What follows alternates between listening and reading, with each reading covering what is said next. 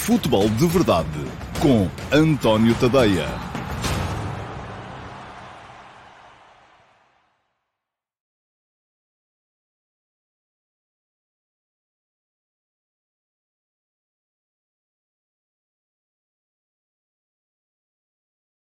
Parece-me que... Agora sim. Olá, muito bom dia a todos e sejam muito bem-vindos à edição de hoje, quinta-feira, dia 28 de outubro de 2021, do Futebol de Verdade. Hoje com um jogo particularmente interessante para dissecar, o jogo de ontem entre o Benfica e o Vitória Sport Clube, jogado em Guimarães, com uma exibição plena de poder ofensivo, tanto de uma equipa como da outra, mas também, ao mesmo tempo, uma exibição que deixou algo a desejar também, tanto de uma equipa como a outra, do ponto de vista defensivo. Parece-me que é essa a principal relação a tirar da partida de ontem. Há outras também, que são um bocadinho a jusante e a montante daquilo que foi a partida. A elas por elas já passarei mais daqui a bocado, mas acho que para já cumpre-me falar um bocadinho daquilo que foi o jogo, porque foi um jogo muito interessante, cheio de nuances táticas e com pistas também para aquilo que estas duas equipas poderão vir a fazer nos próximos tempos. Ora bem, pareceria que o Benfica, e eu recordo, este grupo começou com uma vitória do Vitória Sport Clube na Covilhã por 2-0, o que significava que, para a partida de hoje, o Benfica até poderia eventualmente, porque vai receber o Sporting Clube da Covilhã na última jornada em casa, até poderia eventualmente jogar pelo empate e, dependendo das idades dos jogadores que venham a ser utilizados nessa última jornada, o Benfica até pode apurar-se com esse empate, ganhando por 2-0 em casa ao Sporting Clube da Covilhã. 1-0 não chega, 2-0 podem chegar, 3-1 chegará seguramente e tudo o que for daí para a frente chegará também para que o Benfica se apure para a Final Four. Portanto, o Benfica entrava um bocadinho... Enfim, bom era ganhar, mas o empate não seria mau de todo. É um jogo em casa contra uma equipa da segunda Liga. Era chutar um bocadinho para a frente a possibilidade de se apurar, mas mantendo dentro do realismo essa possibilidade, ao contrário do Sporting, que se, por exemplo, tivesse empatado contra o Futebol Clube Famalicão anteontem, já saberia que na última jornada teria de ganhar por 5 ou 6 golos ao Penafiel, fora de casa. Enfim, é diferente, não é a mesma coisa. Portanto, o Benfica tinha mais dificuldades agora, porque ia jogar fora, contra um adversário que é forte, o Vitória Sport Clube, mas também, ao mesmo tempo, tinha alguma facilidade, porque sabia que tinha a última partida em casa e não tinha uma margem assim tão complicada, o que lhe permitiria, de certa forma, encarar o empate de uma forma até positiva. Mas o Benfica entrou para ganhar. Entrou para ganhar e aos 15 minutos, é verdade que foi nas duas primeiras vezes que lá foi, à baliza do Varela, mas nos primeiros 15 minutos fez 2 golos. O primeiro, num pontapé de canto, com um desvio infeliz do Alfa Semedo para dentro da sua própria baliza. Ele está encoberto, não vê a bola, que ainda por cima é desviada pelo Gonçalo Ramos ao primeiro poste.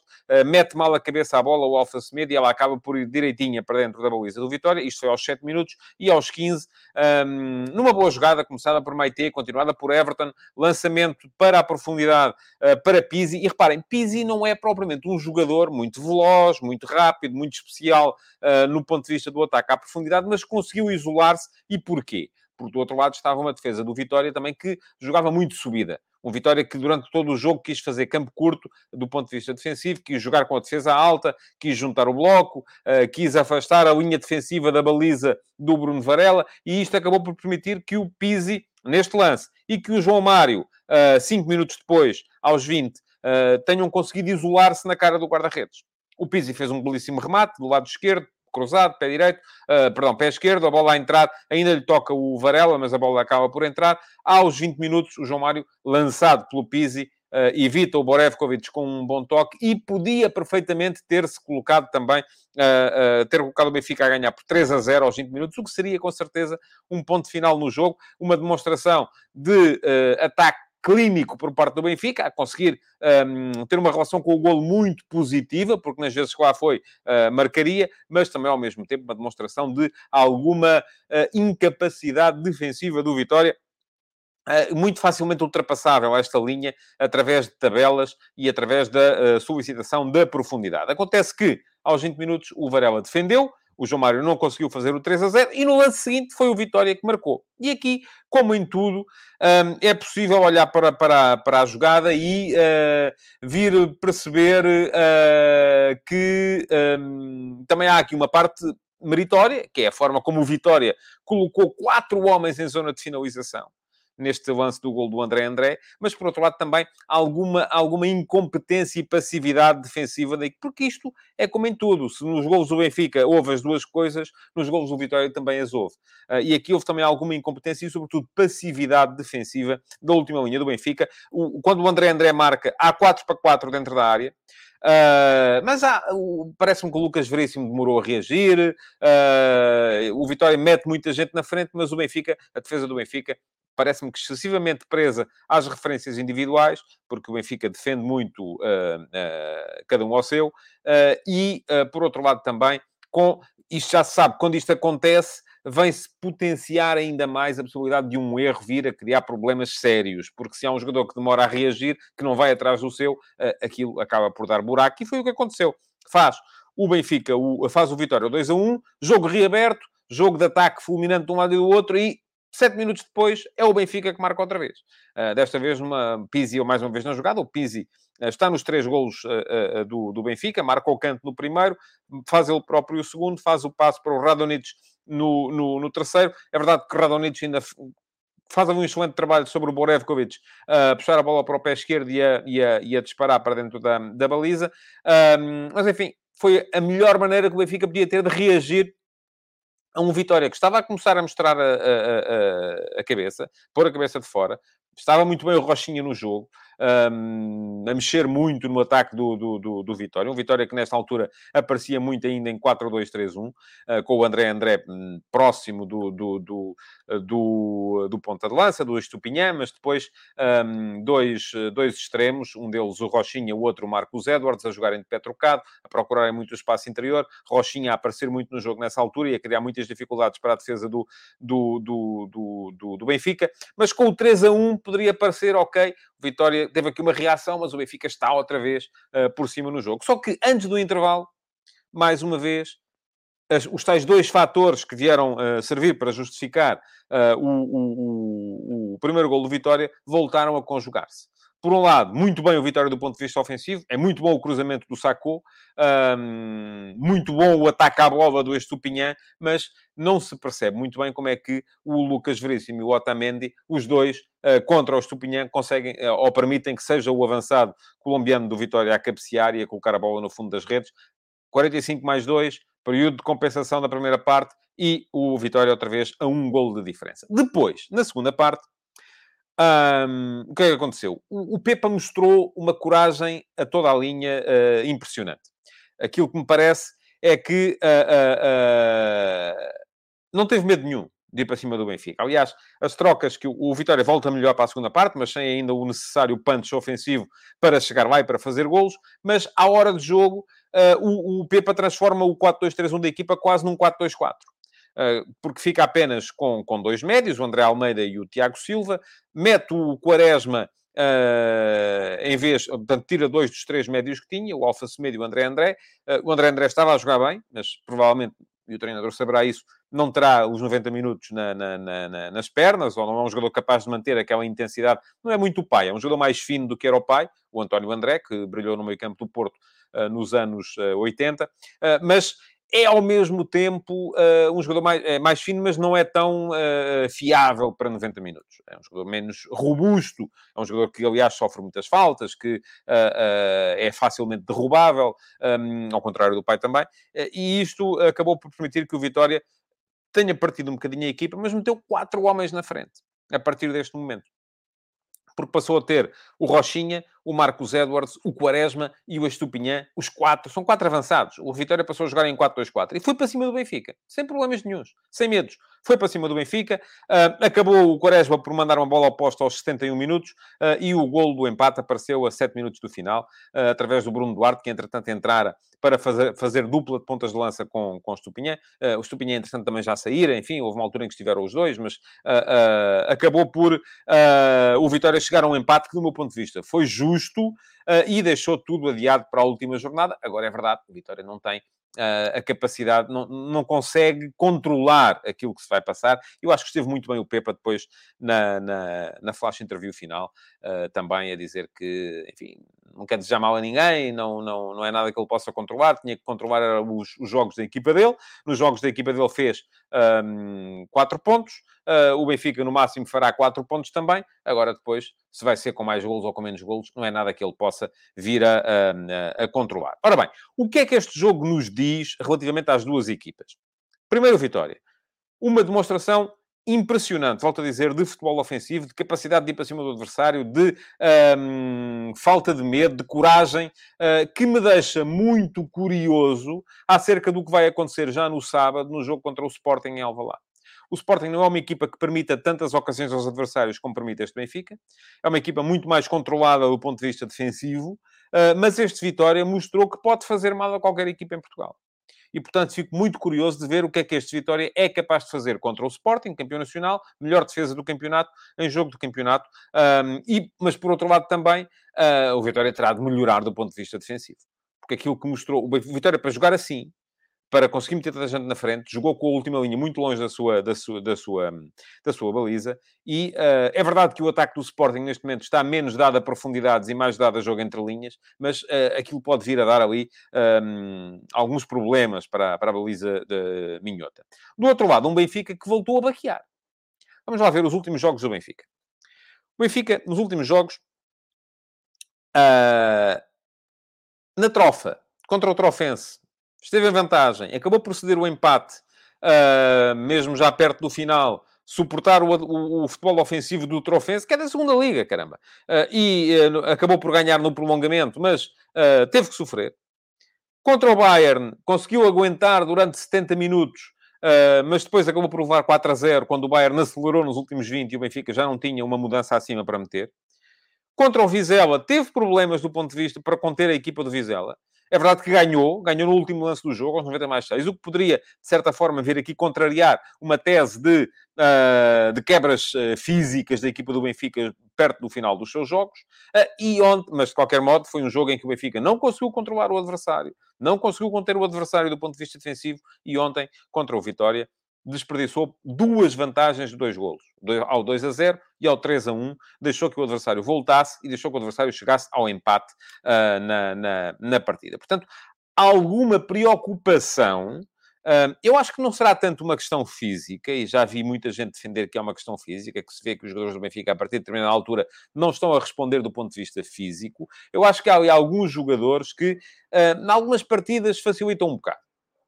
Ou em algumas alturas do jogo. E o Jorge Jesus fez ontem uma rotação, ainda assim, grande no seu 11. Apareceu com o Elton Leite na baliza, embora a questão da baliza não seja, para este aspecto, do meu ponto de vista, relevante. Apareceu com o Radonjic como ala direito, manteve o Grimaldo, mas trocou o Vertonghen pelo Morato na defesa, manteve o Otamendi e o Lucas Veríssimo. Parece que daqueles 3, Jesus quer manter sempre pelo menos 2. E isto pode ser um problema, porque eu acho que houve ali alguma falta de agressividade e de concentração dos jogadores do trio de trás, em algumas circunstâncias. Depois, no meio-campo, apareceu com um meio-campo diferente, porque em vez de Weigl e João Mário, surgiu com o Tarapte e o Maite. O Tarapte teve que sair muito rapidamente, porque se magoou, e entrou o João Mário. O João Mário depois voltou a sair também perto do final do jogo. E na frente, surge com o Pizzi em vez do Rafa, surge com o Gonçalo Ramos em vez do Yaremchuk, e surge com o Everton em vez do Darwin. Portanto, fez muitas trocas. Mas há um sítio onde ele não mexe, que é nos 3 de trás, ou raramente mexe. A única coisa que faz, geralmente, é trocar o Vertonghen pelo Morato. No jogo na trofa, chegou a aparecer com o André Almeida a jogar por dentro, mas quase sempre mantém 2 dos 3. E, se calhar, vai precisar de mexer um bocadinho mais ali também. Enfim, é dar algum repouso ao Otamendi, ao Lucas Veríssimo, em algumas circunstâncias, porque me pareceu que ontem nem um nem outro estiveram ao nível a que nos habituaram.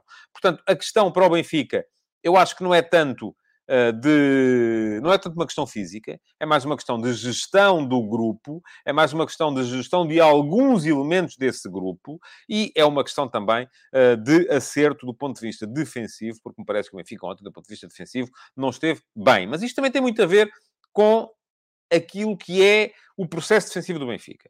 Porque dos candidatos todos, o Benfica é aquele que mais acentua a tendência para individualizar as referências do ponto de vista defensivo.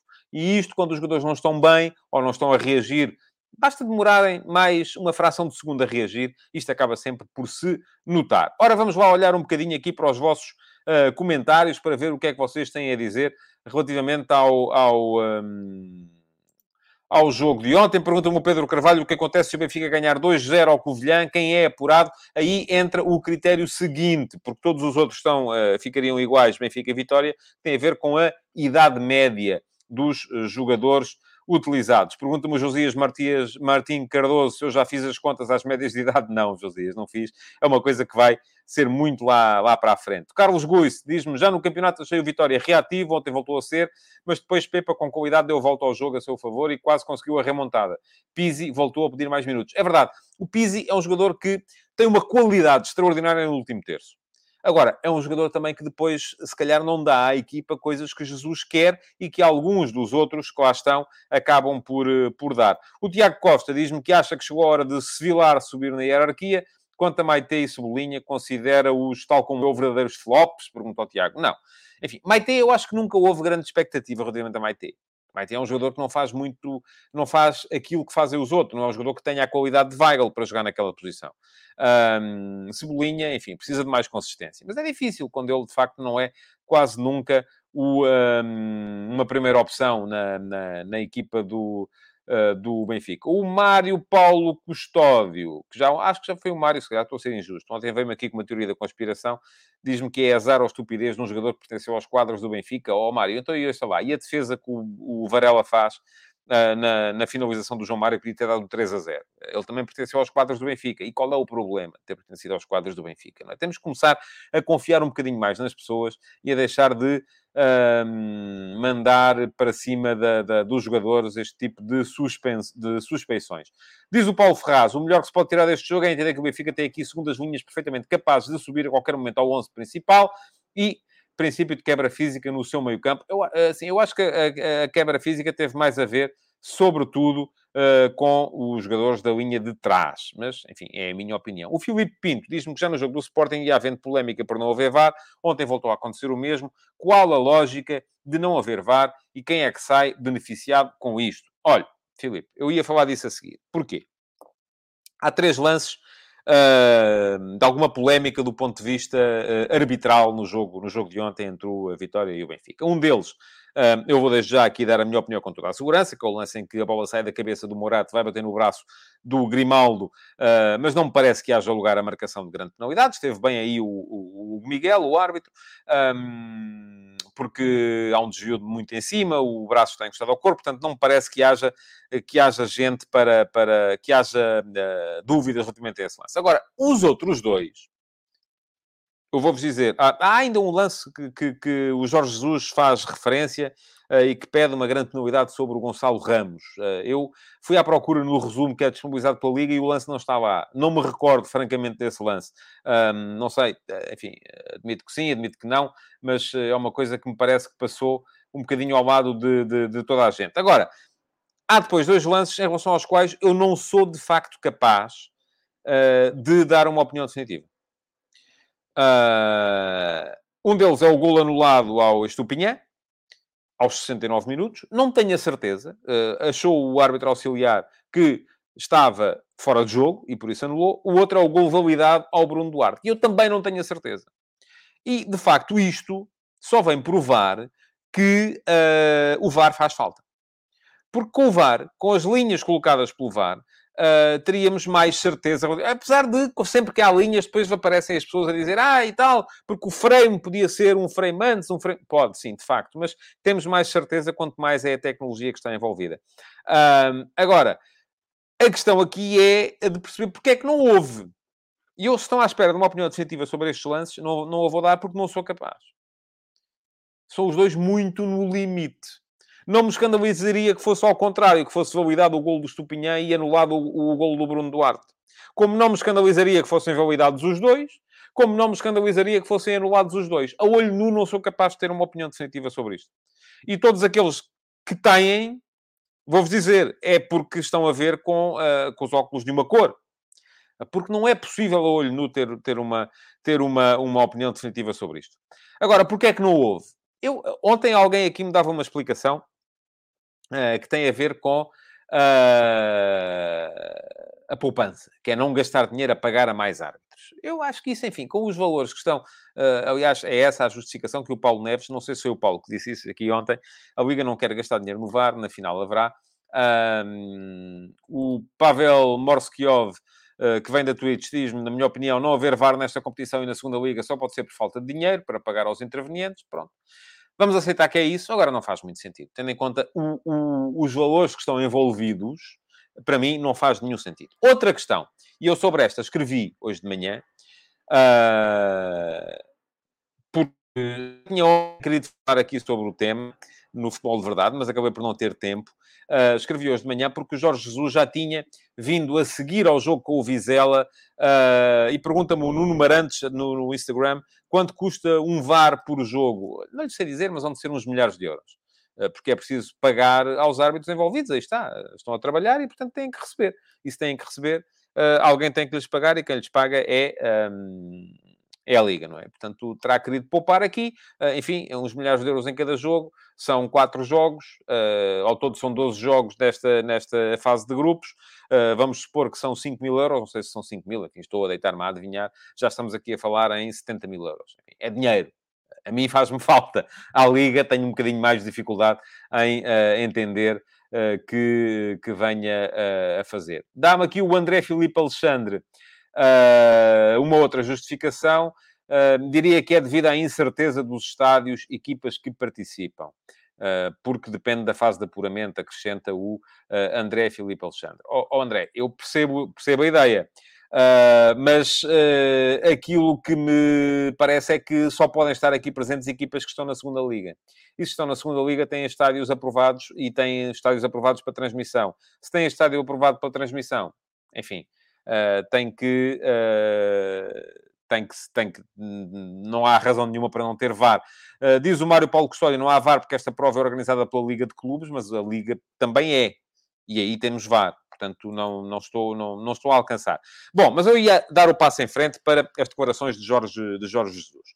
O Jorge Jesus veio queixar-se, do meu ponto de vista, com muita injustiça à mistura, de antijogo no jogo contra o Vizela. Não me parece que o Vizela tenha feito antijogo. Acho que o Vizela, no jogo com o Benfica, aconteceu-lhe o mesmo que aconteceu ao Benfica no jogo com o Bayern. Isto é, não havia de todo... não está de todo habituado a jogos com esta intensidade durante tanto tempo e acabaram os jogadores por cair com queimbras, mas o Vizela mostrou até a final que estava a querer ganhar o jogo. Aliás, tanto mostrou que perdeu o jogo precisamente porque o quis ganhar, porque meteu muita gente na frente naquele último pontapé de canto e mandou a bola para a área em vez de a ter segurado junto à bandeirola de canto. Portanto, não acho que Jorge Jesus tenha tido razão para falar aí. Da mesma forma que o Benfica, no jogo com o Bayern, aquilo que lhe aconteceu foi a mesma coisa, e isso, Jorge Jesus, embora não tenha feito a ligação direta ao jogo com o Bayern, acabou por a fazer de forma implícita.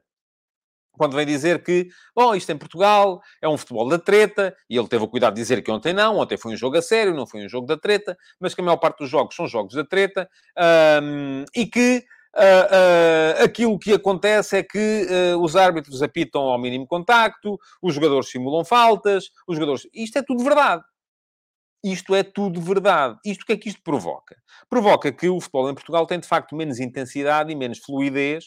E, aliás, quem quiser dar um salto ao meu Substack, está aqui a passar em baixo, tadeia.substack.com. Subscrevam para receber o último passo por e-mail todos os dias de manhã. É só colocarem lá o vosso e-mail e ele passa a chegar-vos sem qualquer preocupação. E a dizer que já hoje de manhã deixei lá o link para texto que eu já tinha escrito na época passada e com dados estatísticos relativos a este problema. É de facto um problema. Alguém tem que fazer alguma coisa. Alguém tem que chegar aos árbitros e dizer: meus amigos, isto é para deixar jogar, não é para apitar a todas as faltas. Alguém tem que chegar aos treinadores e dizer: meus senhores, isto é para jogar.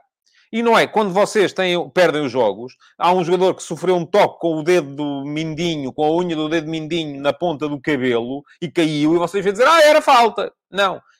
Se querem que se jogue, tem que se jogar quando vocês ganham e quando vocês perdem.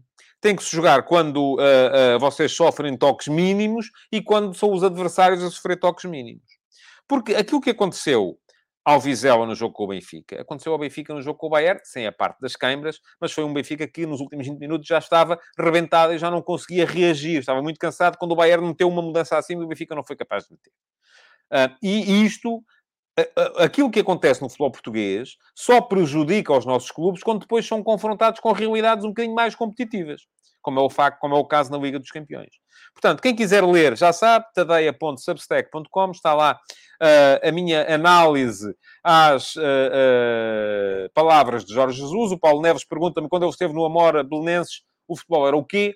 E o José Leal diz que o Jorge Jesus frequentemente cospe para o ar e depois queixa-se dos salpicos. O Marco Lopes vem-me dizer, e concordo com o Marco, é urgente parar com as faltinhas no futebol português. Houve faltas ridículas ontem que só se apitam em Portugal. E a questão, ouça, é que muitas vezes, e é o que me diz o Magnum to You no Instagram, já existem árbitros na nossa liga que apitam assim, a velha guarda é que apita tudo. Eu não vejo a questão assim, Magnum.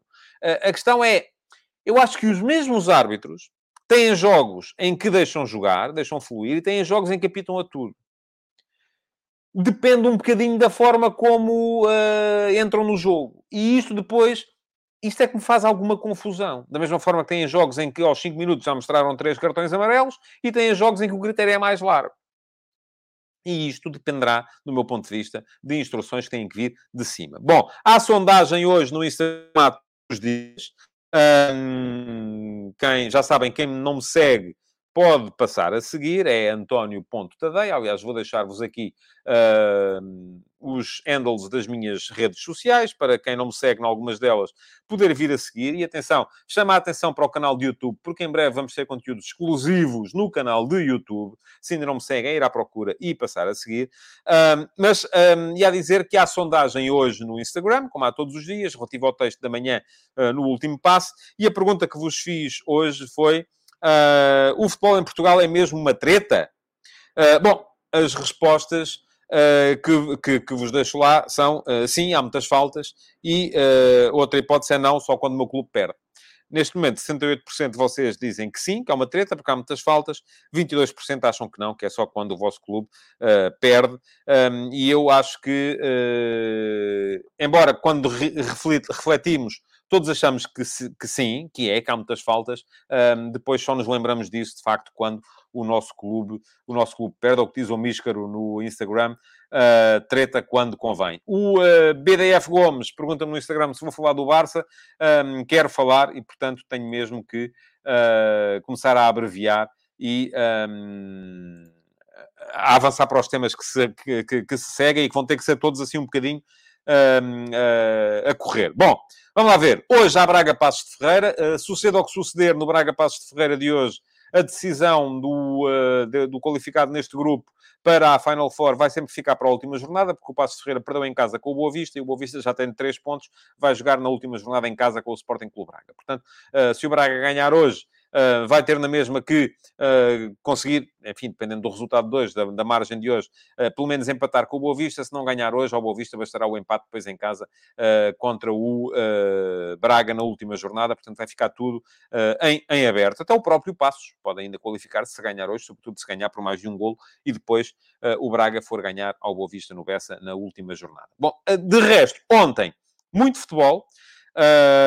Manchester City eliminado na Taça da Liga Inglesa depois de ganhar a competição 4 anos seguidos, e com um empate a 0 perante o West Ham, mas foi depois eliminado nas grandes penalidades. A Itália, a Juventus, perdeu em casa com o Sassuolo, quando estava a tentar ganhar. Aí está, estava 1-1 o jogo, a equipa da Juve toda na frente, e um contra-ataque, o Sassuolo fez o 2-1 no último lance do jogo. Está a Juve já a 13 pontos do Milan e eventualmente a 13 pontos do Napoli, se o Napoli hoje ganhar ao Bologna no jogo desta jornada. Portanto, época complicada, mais uma vez, para a Juventus, agora com Massimiliano Allegri à frente. Ora, na Alemanha, o Bayern apanhou 5 do Borussia Mönchengladbach. Já vi declarações de Kimmich, de Thomas Müller, dizerem que foi um dia não para a equipa do Bayern, uma coisa que raramente acontece, e foi mesmo isso. Porque se formos a ver, eu quando vi o resultado, eu não vi o jogo, mas quando vi o resultado, a minha preocupação foi, com certeza jogaram com segundas linhas, e depois vai saber. Enfim, jogou Manuel Neuer, Pavard, Upamecano, Hernández e Alfonso Davies, portanto um quarteto defensivo até mais forte do que aquele que jogou na Luz contra o Benfica, por exemplo. Kimmich e Goretzka, os dois médios titulares. Gnabry, Thomas Müller, Sané e Lewandowski. Portanto, foi o 11 de gala apresentado ontem por Nagelsmann. Apanhou 5-0. Não acontecia ao Bayern apanhar 5 golos, ou perder por 5 golos de diferença com ninguém, desde 1978. E a última equipa a ganhar por 5 golos ao Bayern foi imaginem, o Fortuna Düsseldorf. Pergunta-me o Paulo Ferraz. Paulo, eu acho que não me consegui explicar. Eu tentei muitas vezes. Se a culpa, eu creio que isto tenha a ver com o Juventus, se a culpa é do Ronaldo. Eu nunca disse que a culpa era do Ronaldo. A única coisa que eu digo é que o Ronaldo, e volto a dizer, e vou dizer isto aqui todos os dias, vou abrir aqui sempre um PS. Vou falar do Ronaldo, para dizer a mesma coisa. Bom, aquilo que eu disse foi que o Ronaldo, como todos os jogadores no mundo, precisa de um plano para funcionar. Quando um treinador chega lá e diz isto agora, divirtam-se, façam e tal, coisa e não sei o quê, vão lá para dentro e resolvam, tem tudo para dar mau resultado. E o Ronaldo, sendo um jogador com características muito particulares, apresenta exigências maiores do ponto de vista da criação de um plano, porque é um jogador muito diferente da maior parte dos outros. Espero que tenha entendido, Paulo. Espero que entendam todos aqueles que, sempre que eu falo do Ronaldo, vestem a armadura e aparecem com a lança prontos a espetar. Não, nunca disse que a culpa é do Ronaldo. Bom, mas vamos lá ver. Ainda, em Espanha, o Barcelona perdeu com o Raio Vallecano, golo de Falcão, e foi embora o Ronald Koeman, finalmente. Já devia ter acontecido há mais tempo. Não estou a entender rigorosamente nada da gestão do Juan Laporta no Barça. Porque, enfim, se não tinha ainda despedido Koeman, não era porque acreditasse nele, seria aparentemente porque não tinha dinheiro para o despedir, mas agora, de repente, despediu, portanto, afinal, tem dinheiro para o despedir, portanto, se tem dinheiro para o despedir, já devia ter despedido há mais tempo, porque já se percebia que aquilo não ia dar nada, agora despediu e não tem ninguém ainda para lhe ocupar a vaga, vai ficar o Sergi, o antigo lateral esquerdo, como interino, parece que vem daí o Xavi Hernández, que vai deixar o Alçado. Conta-se que Xavi tem uma cláusula no contrato com o Alçado que, se quiser sair para o Barcelona, pode fazê-lo sem ter que pagar a indenização. Não, enfim, não se sabe se é absolutamente real ou não. Esta é um rumor que circula por aí, mas também, enfim, a não ser que o Barça esteja mesmo falido, vamos a ver. Agora, a questão é que Xavi era o treinador de um candidato que concorreu contra Juan Laporta nas últimas eleições, Víctor Fonte. E isto deixa também ali um bocadinho as pontes a terem que ser estabelecidas para que entre Juan Laporta e o Xavi Hernández. Xavi Hernández nunca foi treinador, mas enfim, o Guardiola também nunca tinha sido. Treinador de alto nível, é alguém que domina aquilo que é o espírito culé, que domina aquilo que é o jogar à Barcelona, e, portanto, me parece ser uma solução interessante. Vamos ver. Diz-me o Ivo Ovi, fala-se muito de Xavi como treinador, mas não é nas Arábias que se tem provas dadas. É verdade, sim, senhores. O Paulo Neves diz-me já que Xavi nunca ou não é a solução. E o Paulo Ferraz considera que o Koeman nunca devia ter ido para lá. Enfim, eu também nunca fui admirador de Ronald Koeman enquanto treinador. Aliás, agora de repente lembrei-me de uma famosa frase, e o Alexandre Albuquerque é que imita muito bem, uma famosa frase de Koeman, quando ele e o Adriano chegaram a Portugal, os dois, em 2005, em que ele dizia: "A única diferença é que eu he ganado títulos e ele não." Mas afinal chegou cá, e aquilo que aconteceu foi que o Adriano foi campeão. Koeman fez uma boa época na Liga dos Campeões do Benfica, mas no campeonato ficou muito, muito, muito aquém daquilo que eram os objetivos. Última nota do dia, porque já estamos muito para lá, e tenciono voltar a isto em breve, para a investigação dos jornais La Repubblica e Il Tempo, em Itália, sobre 42 transferências que estarão sob investigação do Ministério Público italiano, por causa de inflacionamento artificial dos valores dos passos. Enfim, é algo muito parecido com aquilo que também se andava a fazer já por aqui. Parece que em Itália não estão muito pelos ajustes, e que, afinal de contas, o valor contabilístico dos jogadores tem que ser mais ou menos consentâneo com aquilo que é o valor real. Vamos ver o que é que isto dá, se é que vai dar alguma coisa, e se depois em Portugal se segue também por aí. Bom, tenho que acabar, já estou a passar da hora, 4 minutos, pronto, é o costume. Agradecer aí desse lado, pedir-vos que continuem a deixar comentários, que deixem o vosso like, que partilhem esta edição do Futebol de Verdade, que vão ao meu Substack, tedeia.substack.com. É agora, acaba o Futebol de Verdade, vão ao vosso browser e deem lá um saltinho. Subscrevam, deixem o vosso e-mail para passarem a receber conteúdos no vosso e-mail com uma cadência diária. E pronto, e amanhã cá vos espero outra vez para mais uma edição do Futebol de Verdade. Muito obrigado por terem estado aí e até amanhã.